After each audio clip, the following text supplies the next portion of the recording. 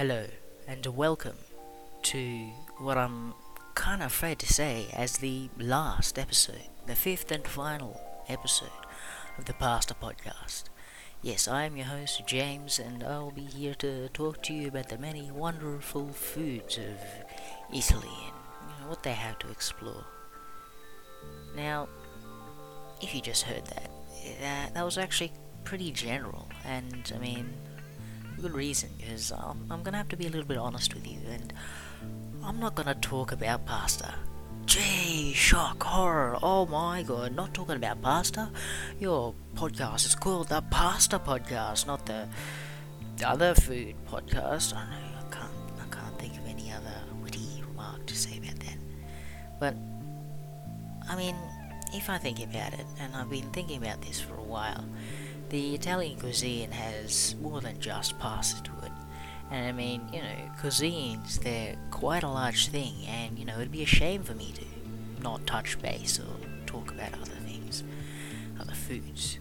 So, it's why I've kind of decided that I'll just do my final episode on just the other foods that Italy has to offer. Because, not only they have pasta, there are other foods which are arguably, not as good as pasta in my opinion, but, kinda up there.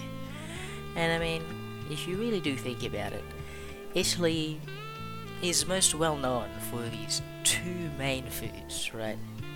It's pasta and pizza. Yes, the two big P's of Italy. And pizza is certainly one of the most popularized, Western foods out there. As popular as the fight between burgers and pizzas, which is better. And, it's just widely popularized. Places like America, Australia, the whole entire world. But how did this great food, this very popular food, come to existence, come to being? And, I'll talk about that today. And also, I won't be just talking about pizza, because there are plenty of foods in Italy. And, I just want to talk about them all. So, yeah. Now, pizza, the highly popularized American food that you always hear America, really banging their heads on about.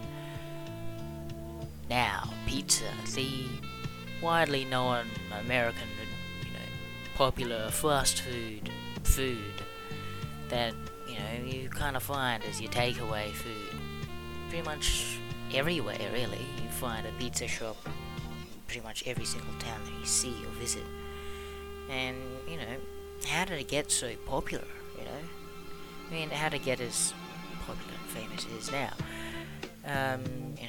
Some people may say, and, I have to be real, I think pizza is much more popular than pasta. But, that's up to arguability, that's up to interpretation, that's the word. Up to interpretation. But, I did a little bit of looking around, a little bit of snooping, and after doing some reading, there's apparently a story that goes to the invention of pizza, and it comes down to the, I think it was Princess Marguerite, who came into power and brought power to the Italian people. It was a big time of celebration. I think it's when the Italian flag was created, the bold red, white and green flag that they fly today. And, there's this chef who wanted to create a dish that was based of these country colours kind of thing. So he ended up making a dish that incorporated these three colours, being a base of a red tomato sauce, along with a showery white mozzarella, along with some green basil to finish it off. And I don't know about you, but that ended up being the margarita pizza we know today. One of the classics. People sometimes call it cheese pizza, but no, it's a proper flavor, and that's how the story of how the pizza came to be. And originally it's just a flat, square base. I'm pretty sure square, circular. I don't know. That originally came in, and yeah, that was just the pizza that was created and introduced. And a lot of people thought this was wow. This is a very ingenuitive design. Not design, sorry, ingenuitive type of food that you've created, and then popularity spread, and then, kind of went everywhere. I was talking to a friend about it, about how pizza was first created, and he heard, it's not my own words, but he heard that, apparently from his family, that pizza was originally supposed to be an edible plate. I don't know, that's kind of up to interpretation. Yes, I feel like the Princess Marguerite story is just it's a bit more powerful, more grand, rather than an edible plate. I don't know. It's pretty cool. But yeah, this food is somehow made its way over to America, probably through all the trading and how. Isn't America like a place full of people? Like, America isn't originally people full of, the people who originally live there. They're all full of immigrant. Yeah, I mean, you kind of know what I mean. It's kind of like Australia, how the British settlers came in, but through us coming here and inhabiting their country, and America inhabiting their country, they've kind of brought and shared all these different cultures and religions and ideas and concepts with each other, and kind of spread it amongst each other, and made their own culture, like American culture around it. But yeah, pizza is a very popular and famous food that is widely served and eaten around the world, not only in a place like America or here in Australia or in Italy or any other place. But yeah, it's good topic to talk about. Yep, pretty good.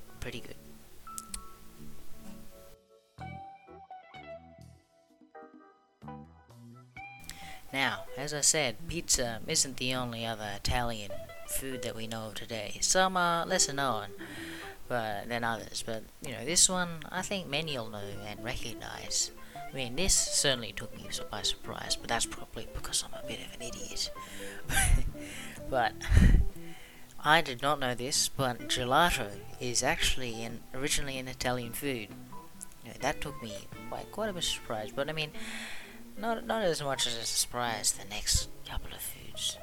I mean, it kind of had that European sound to it, gelato. But yeah, gelato is a variation of ice cream. It uses a lot more milk and less cream than ice cream, and also doesn't actually use any egg. So it's very milky, and it's also very flavorful, very rich. I wouldn't say creamy, but very rich in flavor. Kind of iced food, I suppose. I'd call it an ice cream, but it just isn't ice cream because they're two different foods. Yes, I know. Wow, it's fantastic. Another feature of gelato would be that it's a lot more softer and smoother than ice cream, because ice cream is served at a lower temperature, and because of the use of different ingredients make it so that ice cream is a lot more harder and also a lot more crystalline, apparently. And it has a lot of ice crystals rather than gelato, which is a very, very smooth kind of consistency, very smooth and also very soft, because it doesn't have stuff in it. I don't know what I'm talking about. It's just softer and smoother, and all I know is they can be served at a warmer temperature than ice cream, so you don't suffer from that really bad brain freeze when you eat ice cream too quick. Or gelato, never mind, gelato too quick. That's pretty neat. I don't know that. Now, moving on to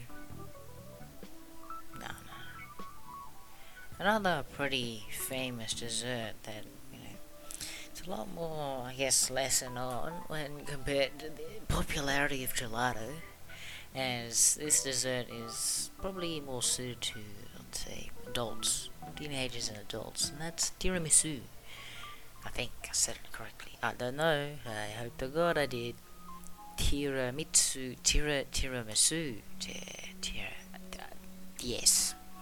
But anybody doesn't know what that is, it's a coffee dessert, and it usually is made out of like mascarpone cheese and a good dose, a heavy dose, in fact, of coffee, and it has like maybe like some cream inside, and like like a crushed biscuit base, like kind of like a cheesecake base, or sometimes like cake base.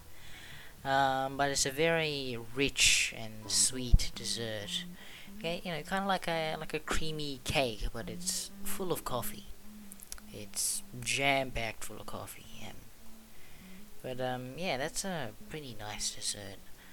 I mean, now that I think about it, I think I had tiramisu like the other day. I think on Sunday. Problem was, it was very cheap. Like it wasn't very nice because it wasn't as. I mean, it was strong, but how they made it wasn't the best. It wasn't the most quality of ingredients, kind of thing. Like, let me explain to you what I experienced that time. For tiramisu, you're kind of expecting a very rich, kind of full flavors. What I ended up getting, I think it was like look, for starters, it was served in a plastic kind of, those like plastic containers that you get to like mass distribute food.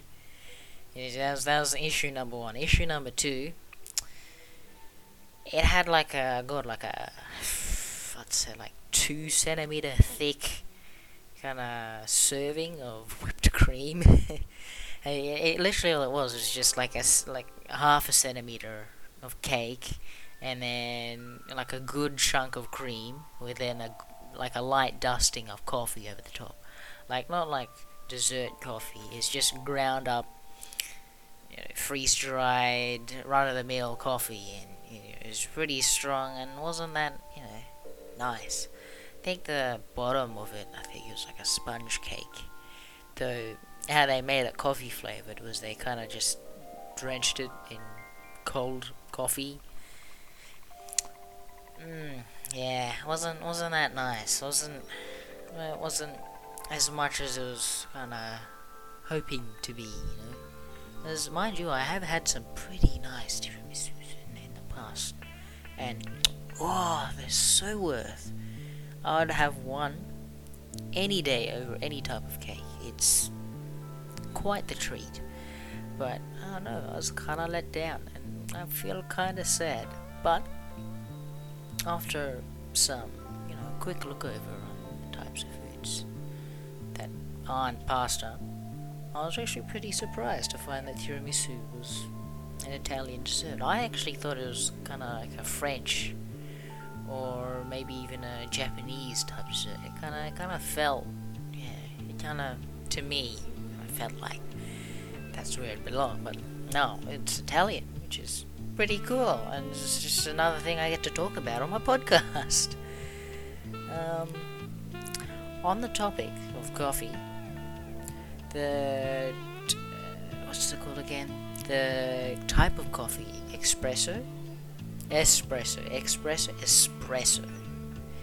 is actually Italian, and that's pretty neat. Espresso is a hot caffeine drink. It's a very, very concentrated drink. I mean, I'm not a heavy coffee drinker, but it's one of those things that you hear commonly. What is it? It's served in shots because it's very concentrated, and it actually has quite a high viscosity. It's kind of like syrup, like golden syrup or something that would be described as warm honey, I suppose. So, a little bit more viscous than regular honey, I suppose. But yeah, espresso has quite the, I mean, with any coffee really, it requires a lot of craftsmanship. Every drink needs to be handmade, and I mean, I guess except for instant coffee, but proper coffee has to be handmade and turn to the type of coffee that you want. I don't know. Coffee's pretty cool. I want to get into coffee, maybe like a barista job in the future. I think that would be really cool and nice. But how is espresso made? How do you get this? I guess, syrupy drink of just goodness, I suppose. Now, espresso, it's made through finely grounding coffee beans, and you need to get some really smooth coffee, finely grounded, and then you have to compact it into your, I guess, coffee apparatus. I don't know. I'd say it's a sift. Yeah. I don't know. You want to try and compact it so then when you spread your water over top, it evenly distributes. Now, after compacting it as best you can, then you pour hot water, very hot water, over the top. Rather than letting it soak through, you then try and compress it and put it under very high pressure, and letting the hot water seep through this finely ground coffee and creating a very smooth and rich blend at the base of the coffee. And yeah, it's a very concentrated coffee drink, I suppose, but very popular amongst many people. I mean, I suppose so. It's just, I don't know, pretty cool. I don't drink coffee. I'd like to, but I don't know. But yeah, that's pretty neat to know. Man, I don't know. What else is there to talk about? I suppose it's probably time for me to end my, journey of enlightenment on the Italian culture and all the little nooks and crannies and bits and bobs that they kind of get through. I don't know what I'm talking about. I suppose I'll just do a little spiel on what I've learned over the past, weeks in producing this. For you, it'll probably be like, a good 1 hour, 2 hour listen. A good amount of listen time, just lounging back in your chair or car or wherever the hell you are. But yeah, it's been a good bit. What have I learned? I have learned so much. I never thought I'd learn this much. I mean, I'll probably use all this knowledge that I've learned either for possibly cooking myself in the future. I mean, now that I've learned a lot about pasta and how it's made, talking to people is really cool. Getting to know all their stories, but yeah, just using this knowledge that I've used to, I guess, really develop my own cooking skills. Or what I could do is let it go to complete waste and completely forget about it in the next week, but I don't know. I'll see what I'll do. Holidays are coming up and I have plenty of free time on my hand and plenty of free time to do cooking and I suppose enjoying myself. But no, yeah, this is a really good experience to learn about different, I guess, things that have got to do with Italy. I mean, this all has to do and revolves around pasta, and I mean, I feel as though that I've explored that to its utmost limits. Just talking about pasta for, 4 episodes straight? That's like around an hour and a half, I suppose. of just content for you to listen to about me ranting about pasta, how much I love it. That was pretty cool. Well, originally I did this podcast because I was just tasked to make a podcast about anything you wanted to. And me being me, I really had no clue what I wanted to make a podcast on, because podcasts are on a huge range of a variety of topics, really anything you want it to be. And me being me, I chose the first topic that came into my head, which is what I had for dinner like 2 nights before, which is pasta. And I mean, coming from, I suppose, an Asian background, don't really have too much pasta, I suppose. I mean, yeah, I guess noodles, that kind of stuff. But, it isn't the same, and I wanted to talk to some people, how their family and culture explores these, I wanted to talk to people, seeing how they use food as an opportunity to connect with family and tradition and culture, how that all kind of intertwines with each other, which was actually really cool. Talking to my pal, I think the last episode, yeah, that was really cool. And I mean, also getting to making pasta was good fun, having it made over as well. Learning, keeping my cooking skills up to date, up to scratch. And I mean, just putting in countless hours of just studying and learning more about Italian cuisine. That's pretty neat. I like doing that. Sorry. But yeah, that was pretty cool, and I like that journey. I feel like I am somewhat smarter than I was before, to be completely honest. I mean, would I do it again? I mean, yeah, I suppose so.